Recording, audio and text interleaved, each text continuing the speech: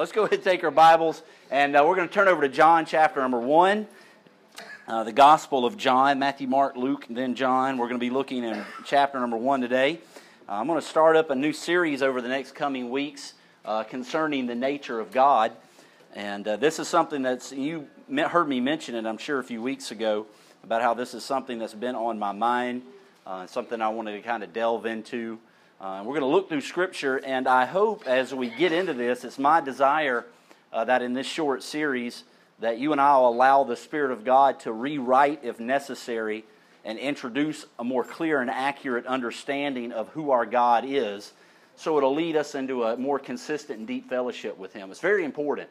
Understand that every one of us, myself included, have preconceived ideas about who God is. Every one of us. Now, for the most part, there are things that we all agree on. You know what I'm saying?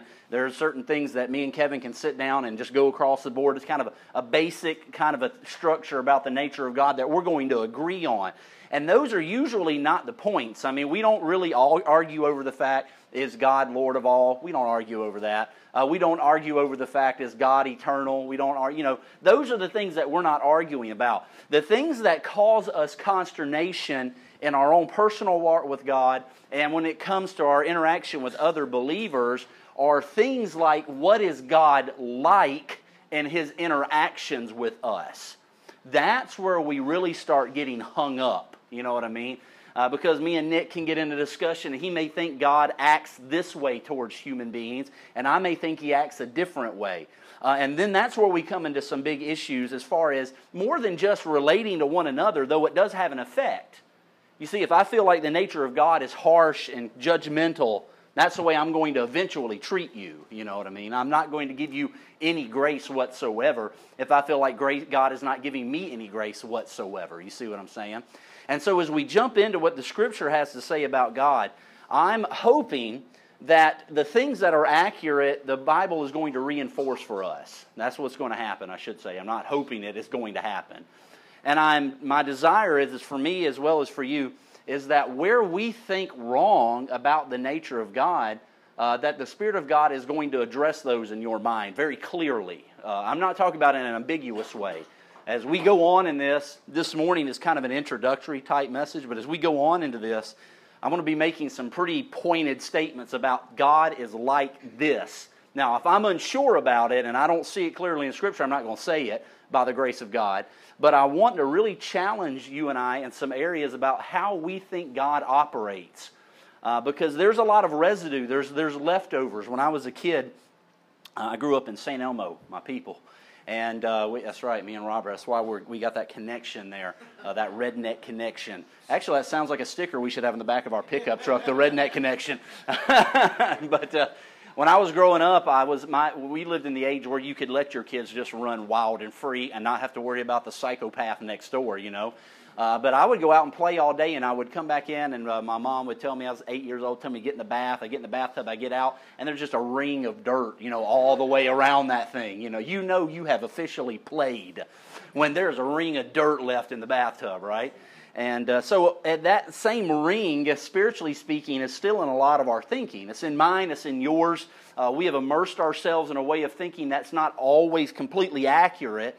And so there's that residue left that the Spirit of God and that the Word of God and the person of Jesus is going to take away. I don't know about you, but I don't like getting in a dirty bathtub, right? And so I don't want to live my life with a wrong way of thinking or a skewed way of thinking. And we're going to start off in John chapter number 1. Now, let me encourage you also, I thought about this the other day, and if you've got a Bible, bring your Bible. I know you got it on your phone, you can use that, that's fine, but I want to encourage you to follow along with me when I'm reading this stuff. First off, because you can trust the Bible more than you can trust me, and we need to know what God says. So look at John chapter number 1, verse number 1. I'm going to have to pick my Bible up, Brother Ronnie. It's broken. The words, every week, they get smaller, all right? I'm going to have to borrow your bifocals for long. It says in verse number 1, it says, "In the beginning was the Word, and the Word was with God, and the Word was God. He was in the beginning with God. All things were made through Him, and without Him nothing was made that was made. In Him," now that is a reference to Christ, "in Him, in Christ, was life, and the life was the light of men. and the light shines. And notice in verse number 5, it does not say that the light shined in darkness.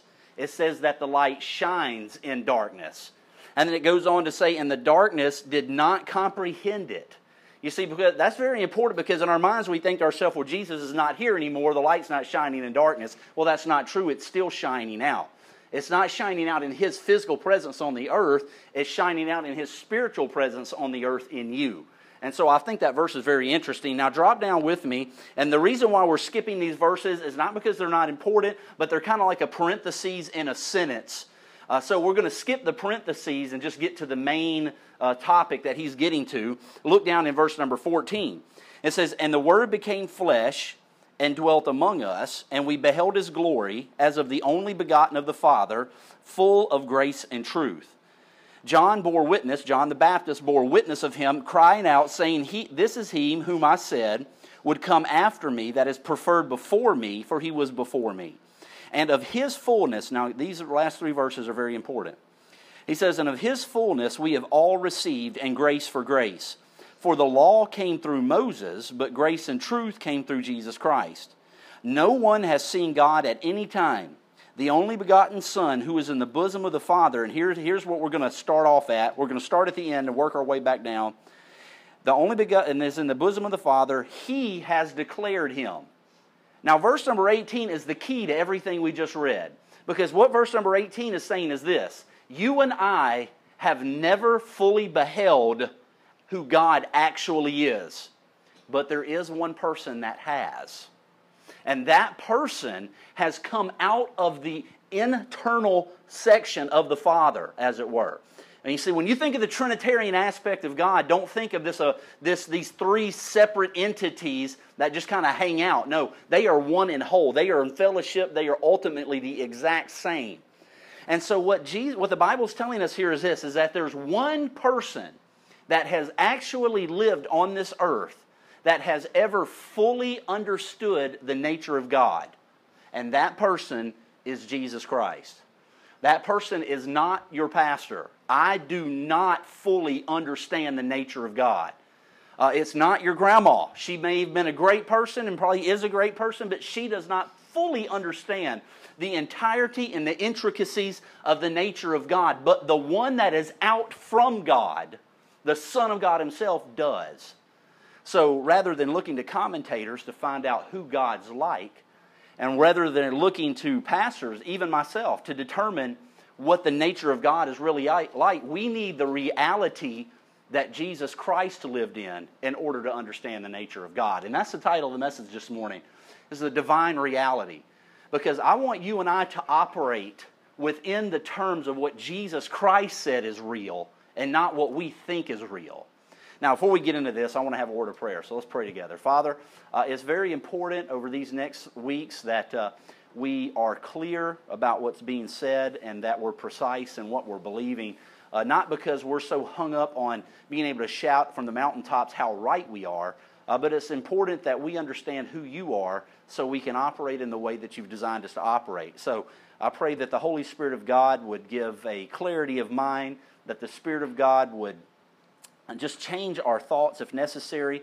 Where there is correct thinking, Lord, I pray that You would just undergird that, encourage us in it. And I pray that as a result of what we hear from the Scriptures over these next few weeks, I pray that You would deepen our walk with You, make it more intense, more real, so we can live from who You are rather than trying to scrounge around and get more of You. And so we pray that You would open the eyes of our hearts in these few moments. In Jesus' name, amen. I was watching a documentary on Netflix, because that's what Netflix was originally intended for, right? And it was kind of boring. I mean, you can watch it if you want, but it really wasn't super exciting. It was about these tribal people down in South America that have recently just come into contact with the outside world. I mean, for hundreds and hundreds of years, they had no clue that there were other human beings that were not like them living on the earth. And here just a while back, there was a an anthropologist, and he was working deep in the Amazon River, and he noticed these tribal peoples coming out of the jungle, 2 or 3 of them, and they tried to interact just a little bit, but there was a lot of confusion and whatnot. And so the documentary goes on to how the anthropologist went back into where these tribal peoples were at and began introducing things from the outside world, so to speak, to them. He was basically doing this. There was 2 forms of reality that were colliding in that moment. And it goes on and it talks about how they follow this one character, this one tribal man, about how he really embraced this new reality, and he was just fascinated with the fact that no longer did he have to suffer because he didn't have clothes. I mean, just imagine how literally these people were living out in a jungle and they did not have proper clothing to clothe themselves with. So they were amazed at shirts and jeans and things like that, They were amazed at the fact that they had metal knives and things of that nature. They showed them how to build shelters and whatnot. When he got in a boat for the first time and went down the Amazon, he was just flabbergasted that a boat could be paddled that fast, So there were a lot of things about his new reality that were very surprising to him. You see, and when we are confronted with something else that we're not used to, there's either 1 or 2 things we can do. We can embrace it, or we can reject it, and we can go still live in the jungle, if you will. Now, I'm not saying their way of life, don't take that wrong, that I'm saying their way of life is not as good as ours, but it is different, isn't it? And this is the point that I want us to get as we go into this morning. That too often we live in need of a major divine reality exchange. We need God to confront us with who He really is, not because He's trying to prove a point. Religion will make it sound like God wants you to change the way you're thinking so He can say, "Ha, I'm right, you're wrong." That's not the point. The point is that we have been designed to live in union with God. If we don't know what He's like, we're not going to understand the union that we have. And so, this morning, I want you to see this. This is the gist of the lesson this morning. I want you to see that Jesus Christ is word for word 100% accurate about His revelation of the Father to us. So much so that you cannot know the Father without knowing the Son. It is impossible. The Scriptures bear witness to Christ, and Christ bears witness to God. Notice in verse number 18, it says that no one has seen God at any time. The only begotten Son who is in the bosom of the Father, He has declared Him. Now that word declared is very interesting. We tend to think it has something to do with speech, and certainly it does to an extent. But the Greek word for that word declared is the word exegete. Now, Ben, you've probably heard that word before. Some of you have. If you've been to a Bible college, you've heard the word exegete. Exegete is what I'm doing right now. I am hopefully, by God's grace, unfolding what the Scripture says, because that's what the word means. It means to fold back so you can get a clear picture of what's happening here. So what verse 18 is telling us is this, is that when Jesus Christ was on the earth, He folded back who God was and said, now the Pharisees say this, the temple, the teachers in the temple say this, but this is really who God is. And I'm glad that Jesus Christ came. Wouldn't you hate to be at the mercy of someone else to know who God is? The sad fact is many Christians are, though. They live their lives at mercy for someone else telling them who God is, rather than them going to the written Word to know the living Word. And so we see here that Jesus is laying back, He's unfolding, He's leading out the truth about who God is, because that's what that word means. Jesus is the one that truly, accurately, and at all times has unfolded the nature of God and given hope to the hopeless and frustrated the religious crowd. Because they didn't really like how Jesus was describing God. They were like, this doesn't match. And you will find as you go into, when you yourself and I myself enter into knowing the true nature of God, you're going to find yourself arguing with yourself. You're going to find yourself trying to talk yourself out of the fact that you were wrong about what you believed about God. Now, I can say that experientially because I've been there. And I've literally looked at the Bible and saw it on the page, in the context, outside of anybody telling me anything, and thinking to myself, I feel like I'm just losing a grip here. Because suddenly God is challenging some very sacred cows about what I believe. We're very hung up in America about what I believe, aren't we? Oh man, you can't go to an average college campus without them trying to be sensitive about what I believe. You know, everything is wrapped around what you believe. What's important, now get this, your life will be better spiritually when you adopt as what you believe as what Jesus believes. And I am convinced that Jesus is the purest form of theology that you and I can ever come into contact with.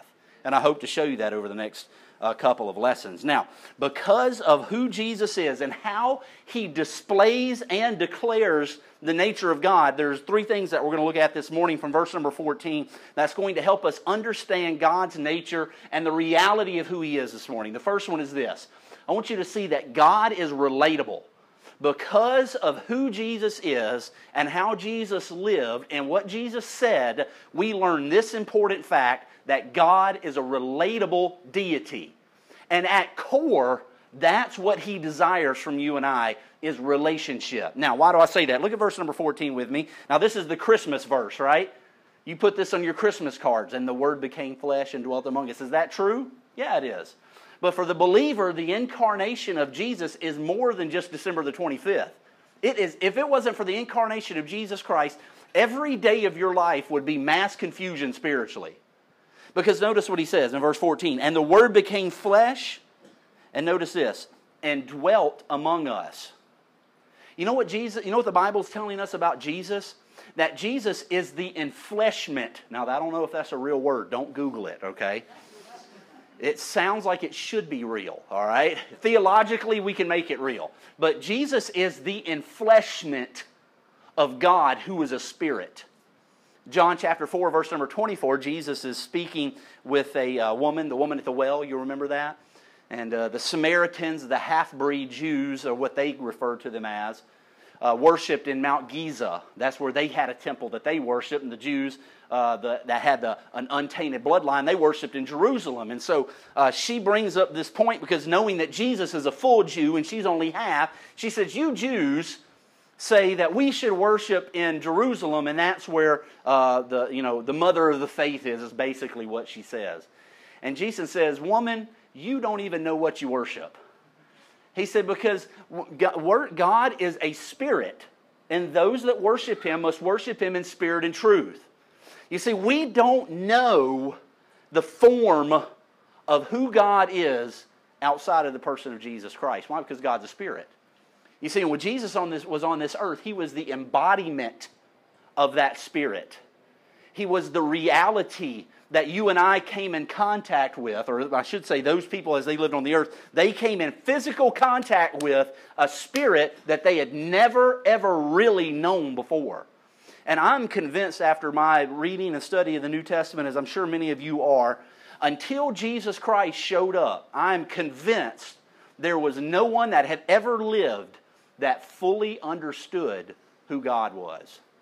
And when Jesus showed up and said, this is God, you know what it ended up happening? They ended up using that as an excuse to nail Him to a cross. Why? Because people don't like their views on God challenged. You can challenge your views on church, and we often do, and you can challenge your views on politics, and holy smokes, don't even get me started there, right? We don't mind all that for the most part, but when we look at a person and we say, what you think about God, there's a good possibility it's wrong. Boy, we tense up, and man, we can just start cracking walnuts with our hands then, right? Why? Because we're just like, I don't think so. Hey, if it was good for my mother, it's good enough for me.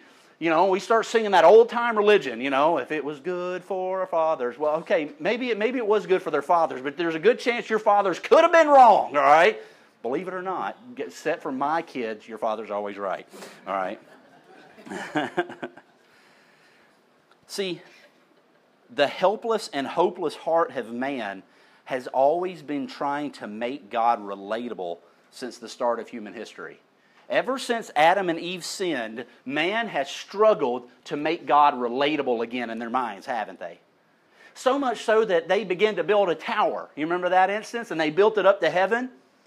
And by their own efforts, they were trying to relate themselves to God again. And what did God do? God said, this is not going to work. This is not how I relate to you. And He destroyed the whole mess and confounded the languages. See, Jesus came to teach us that God is relatable. This is most importantly shown to us in the incarnation, where it says that the Word became flesh. We tend to equate this verse with Christmas time, but we need to remember that the Word became flesh in a manger was the same Word that was flesh when He was 30 years old standing on the banks of the River Jordan. It was the same Word that was made flesh when He stood in the temple and He began to speak to the Pharisees, and He said, "Before Abraham was, I am," which was a pretty intense statement, you know. Same man, same God in the flesh at that point. It was the same cruciformed Christ on the cross that was still God in the flesh. You see, the apex of understanding the nature and character of God was fully displayed for you and I when He was nailed on a cross. Because in that moment, the God-man gave up physical life, which is absolutely incomprehensible to us, isn't it? If you really stop and ponder that, you know, you have a better chance actually licking your elbow than you do to understand how it is that a deity would die in that form. Every other deity demands something from you. Only the deity of the Bible gives something to you. And that something that He gave you and I was Himself. Jesus reveals that to us about the nature of God. Here's a very interesting verse over in 1 John. He goes on and he says, "That which was from the beginning, which we have heard," and notice how he describes it, "which we have seen with our eyes." It almost seems redundant when he says stuff like that. If you say you see something, you don't have to say with your eyes. You don't see with your ear, all right? He's being emphatic here. He's saying, which we have seen with our eyes, which we have looked upon, our hands have handled, concerning the word of life. The life, now, and this is an important word, was manifest. In your Greek language, when you see that phrase, the word "the life," that is an emphatic statement. It's kind of like saying something like, you know, Nick is the father of, and listing the children, you know. It's like saying that, you know, Kevin is the forklift driver. It is an emphatic statement about a person's identity. And what the Bible is telling us here is that Jesus Christ was the life that was manifested to you and to me. He says, "And we have seen it and bear witness and declare to you that the eternal life which was with the Father was manifested to us, that which we have seen and heard we declare to you." Now notice this, why? Why does He declare who Jesus is? For this reason, that you also may have fellowship with us, and truly our fellowship is with the Father and His Son Jesus Christ. Why? Because they want you to understand that God is relatable. I can remember a particular message when I was in Bible college. It was, I think it was like an opening revival or something like that. They would have an opening revival, spring revival, every other Saturday revival. So we were constantly in chapel, which was a good thing to an extent. And so I was sitting there, and the man preached this entire message on the holiness of God. And let me tell you something. It was intense. I mean, it was thick in the room. And I can appreciate how he describes how holy God is. I think he did an accurate job at describing how holy God is. But there's one thing that's missed. There's one thing that was overlooked that made me take this intense picture of the holiness of God, and it crushed me. Was the simple fact that the holiness of God is revealed in the relatable person of Jesus Christ. You see, when you leave Jesus Christ out of the equation, the holiness of God will destroy you. When you leave Jesus Christ out of the equation, the sovereignty of God will wreck you. When you leave Jesus Christ out of the equation, the determined plan of God for eternity will completely baffle you to the point to where you'll want to give up. Because none of those things make God relatable. Jesus Christ makes God relatable. He became flesh and He dwelt among us. Why? So we can know the fellowship of Father and Son. This truth of fellowship brings us to that phrase, "and He dwelt among us." Now, religion is constantly forcing down your throat that you in some way obtain a close fellowship with God. You do something, you sacrifice enough, long enough, and hard enough, and then you're going to be able to enter into this special fellowship with God that no other believer has. And they kind of make it come across, and I'll tell you what we do in a modern American culture. The people that have the super deep relationship with God are the ones that are going to the Bible colleges everywhere. And we bring them back into church buildings and we lift them all up and we say, here's God's. I have literally heard people that are called into ministry as God's SEAL Team 6 or something. Like everybody else are just these, well, all you other people that come to, yeah, exactly. It's very arrogant. Yeah, you're privates, right. That's right. I'm about to go, what is that to move? I'm not even going to go there. All right, but we kind of, what we do? We begin to say that there are these people that have super deep relationships with God. There are these people that have a super intimacy with God, and then everybody else just rides their coattails. Well, now that's pretty sad. I don't want to live my life like that. I know you don't want to live yours like that. And so what the Bible is telling us here is that Jesus Christ came to show the relatable nature of God in various ways. The first being that we don't reach out to Him, He comes down to us. There used to be a song that says, when He reached down, He reached way down for me. And that's all I'm going to sing for you, all right? It sounds really good, but God didn't reach anywhere. God literally showed up on the scene. He didn't lean over out of a recliner like when you drop your remote and you're too lazy to stand up. You know what I'm saying? He didn't call somebody else over and say, I don't feel like going down there. Just send in the second string. He can take care of it. That's not what happened here. When Jesus Christ, when His first breath was taken after His birth, God was saying, this is how people will relate to me. And you see, when we consider Jesus being born, it really is counterintuitive to what you think deity would be like. I mean, if we were deity, we would be like Zeus, we bam, kick in the door, I'm here, fools, and we would begin to force worship on people. Jesus Christ being born did not even come onto the scene until He was 30 years old. For 30 years, the God-man lived, we could say, undetectedly in a little village in some backwater suburb town of Jerusalem and grew up there. And nobody knew it. Now that is amazing. You see, He came and He dwelt among us. Jesus' philosophy of ministry, when the Father said it's time, His philosophy of ministry was this: be with people. That was His ministry. You go through the New Testament, you don't even have to be a theological genius to see that all Jesus did was spend time with people, and with the people that you and I would huddle our children back behind us when they came around. Now I'm not saying, I'm not even going to get into that. Let's look at this phrase here, this verse. John 14.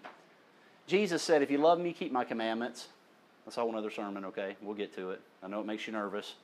It's not law, it's commandments. He goes on and says, and I will pray the Father, and He will give you another helper, that He may abide with you for how long? Forever. He goes on and says, the Spirit of truth, whom the world cannot receive, because it neither sees Him nor knows Him, but here it is, but you know Him. How in the world could Jesus look at these men and say, you know Him? Because He was sitting right next to them. That right there, JetBlue commercial, boom, right there when I think about that. That when Jesus, I don't even think they realized what Jesus was getting at. I could kind of look at Him and say, a lot of the times we look at Jesus and He was like, and you shall know Him. And that's like He's very kind of flat and deadpan. But I can almost see Him kind of chuckle a little bit and say, but you know Him. And He was talking about Himself. He says, for He dwells with you and will be in you. And I love that phrase. He says, I will not leave you orphans. Religion always leaves you as an orphan, as you are always having to beg to have some kind of parental relationship with religion. When Jesus says the exact opposite, He says, I won't leave you an orphan. And He says, I will come to you. You see, the fact that Jesus dwelt among us tells us this, that He intended to forever dwell in us. You see, the character of Jesus, His actions, and His words tell us that God is relatable. And I don't know, I think I read this a while back, but it still sticks with me today. God is more committed to you than you ever could dream of being committed to Him. All right? But we preach a whole lot about your commitment to Him, don't we?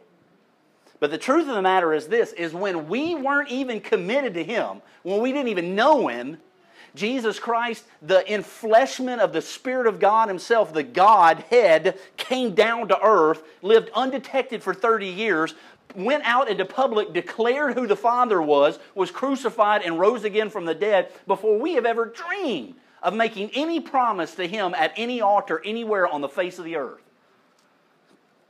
You see, whereas one time Jesus dwelt among us, He now dwells in us. Second thing is this morning. I got to hurry up. Of course, you know I was probably going to say that. I want you to see number two, because of Jesus, we learn that God is observable. Now this is, and hopefully this, I'm going to try to make sure I don't make this convoluted when I get into it. But notice what it says in verse 14. He says, and the Word became flesh and dwelt among us. Now here's another point. And we beheld His glory. We observed something, and do observe something and truth about God by seeing who Jesus Christ is.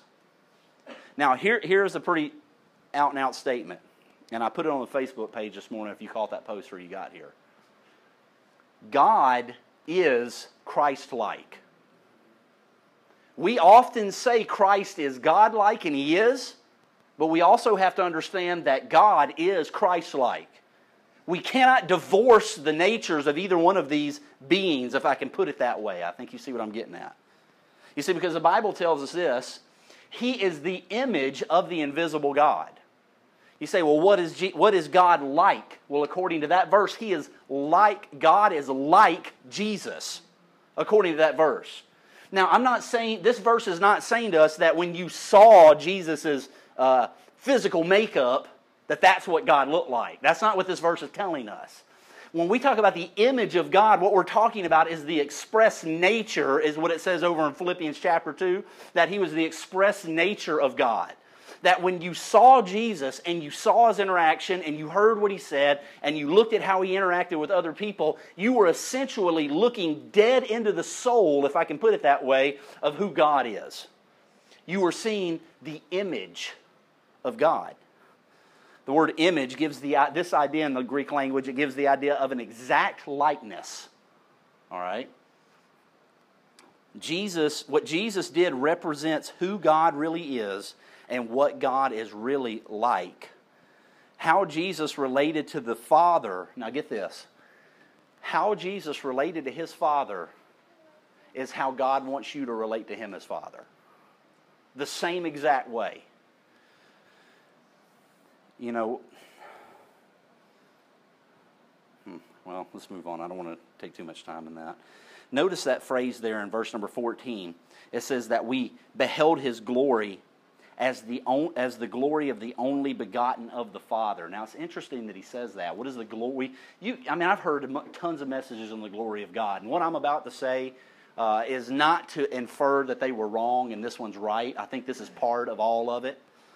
But this glory that's being talked about here is this, is that Jesus' constant referral to God as His Father is where we see the glory of God displayed in the life of Jesus. Because what we're seeing in Jesus' life on this earth, we're seeing a perfect representation of how God intended man to relate to Him as a father. Now get this, as a result, and this is my way of thinking, I don't know if this is here says Buddy or here says the Lord, but I feel like this is a good assertion from this verse, and this is my thought, is that the glory of God is best revealed on the earth when you relate to Him and live with Him as He intended. That's why the Bible says that Jesus has led many sons unto glory. He's not talking about leading them necessarily into the heavenlies, though that's going to happen, but He's talking about that Jesus leads many sons into a relationship with their Father. That's where the glory of God is shown the most on the earth. It's not shown on how tall the steeple is on a building somewhere. It's not shown on how elaborate the inside of it is. It is shown in the fact that people that were hopelessly separated from God are now eternally connected with Him as their Father. And it blows the mind of the religious because the religious say you don't deserve to say that about yourself. And as a result, we say amen. You're absolutely right. We don't deserve to say it about ourselves. But that's why they call it grace. See, it was the display of His sonship that brought glory. Notice what the Bible says here in Galatians. But when the fullness of time had come, God sent forth His Son, born of a woman, born under the law, to redeem those who were under the law, that we might receive the adoption as what? As sons. Now, ladies, you can put the word daughter there and it's fine.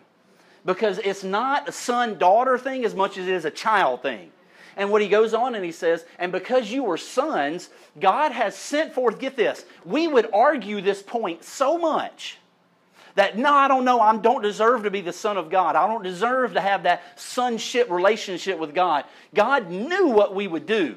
And so not only did He send the Spirit of His Son into our hearts, He also sent that Spirit into our hearts crying out, Abba, Father. You know why? Because He knows how hard-headed we are about it. And He knows that we need some sort of outside, deified influence living inside of us to convince us that what the gospel did really worked. So the Spirit of God comes out and says, Abba, Father. And then He says this, just to make sure we get it. He says, listen, as a result, you are no longer slaves, but you're now sons. You see, this reveals the nature of God. You see, the nature of God is not revealed to you and I in circumstances. We better come to terms with that right now. Because this world is terrible to live in. This world, listen, this world has been in a spiritual train wreck. And as you walk through it, all you see is the fallout of the wreck. So we can't expect circumstances to dictate to you and I the nature of God. Because if they do, we are going to come to a wrong conclusion based on something that's already been broken. In the end of this verse here, it says, and I'm trying to hurry. Can you give me like 10 more minutes? Is that cool? My wife is saying no, but no, she's not. Are you? Okay, she won't answer now. I know I set you up, but let's hurry up and finish up here. This is good stuff. He says in verse 14, the Word became flesh and dwelt among us, and we beheld His glory, the glory of the only begotten of the Father. And notice this, full of grace and truth. So we see that God is observable because Jesus displays sonship, but Jesus also displays an authenticity about God. Because what He says is this, is that Jesus comes along and says, I have truth for you, but I also have grace. You see, it's unfortunate because what religion comes along and it does, and it tells you that grace is the enemy of truth and truth is the enemy of grace.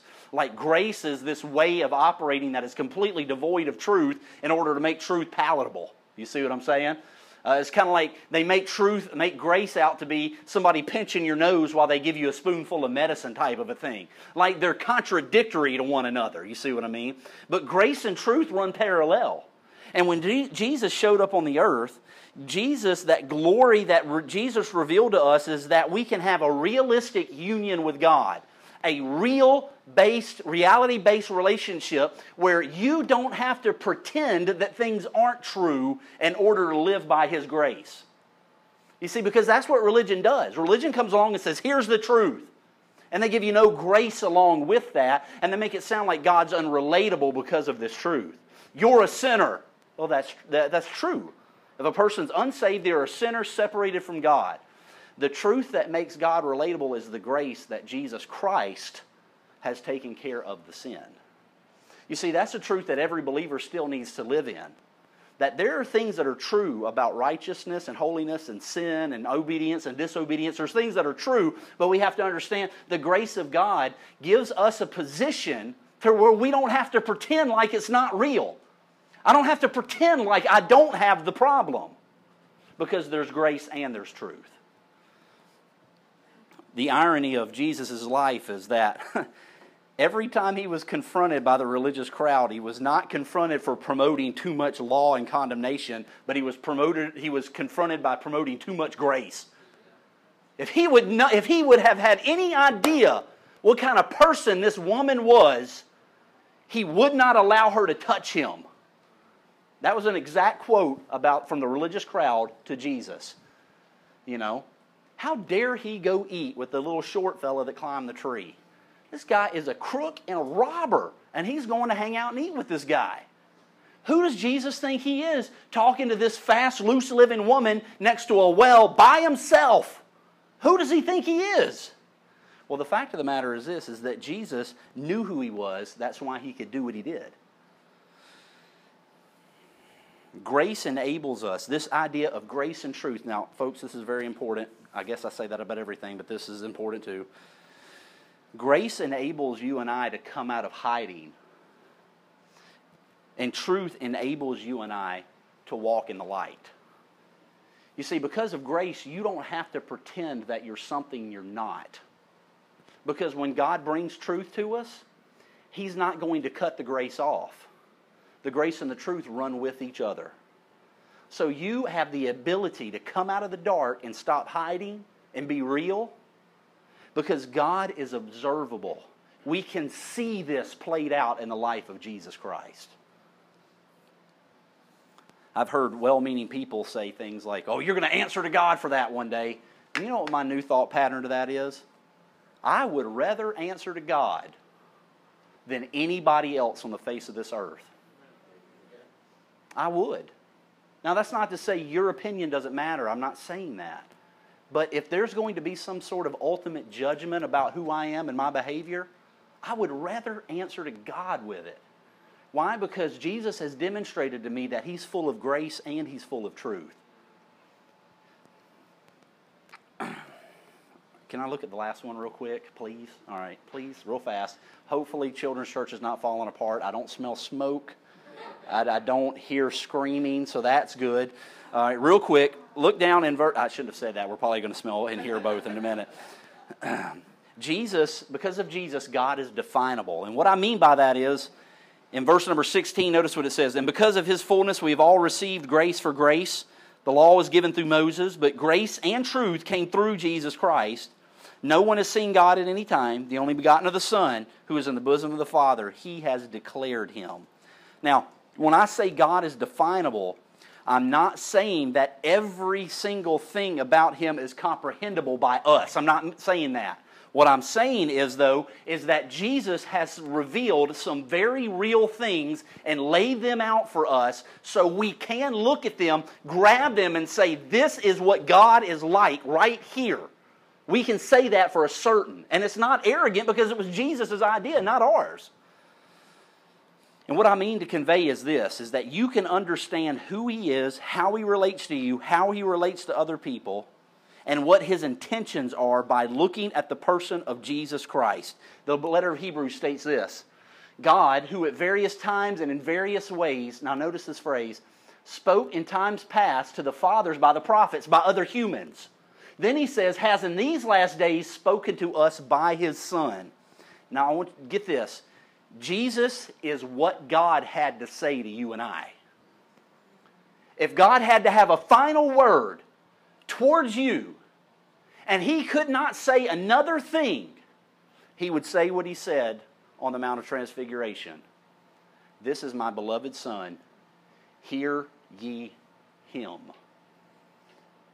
That's what God would say. Matter of fact, it's what God says today. You want to know? Listen to the Son. Because the Son reveals all things about the Father, and that is exactly what Jesus Christ Himself said.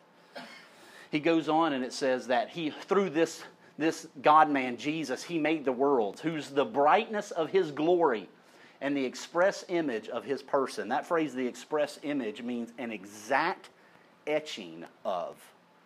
We can, if we were to make that kind of more of a relatable noun, we would say it's kind of like a tap and die set. I've got one at work. Eric and I use it to stamp things into keys. Basically, what it's saying here is this, and when you look at Jesus Christ, you are seeing the divine etchment, or the stamp of the nature and character of God right in front of our faces, so to speak. It is the expressed exact image of something. God is definable because Jesus revealed Him to us in certain terms.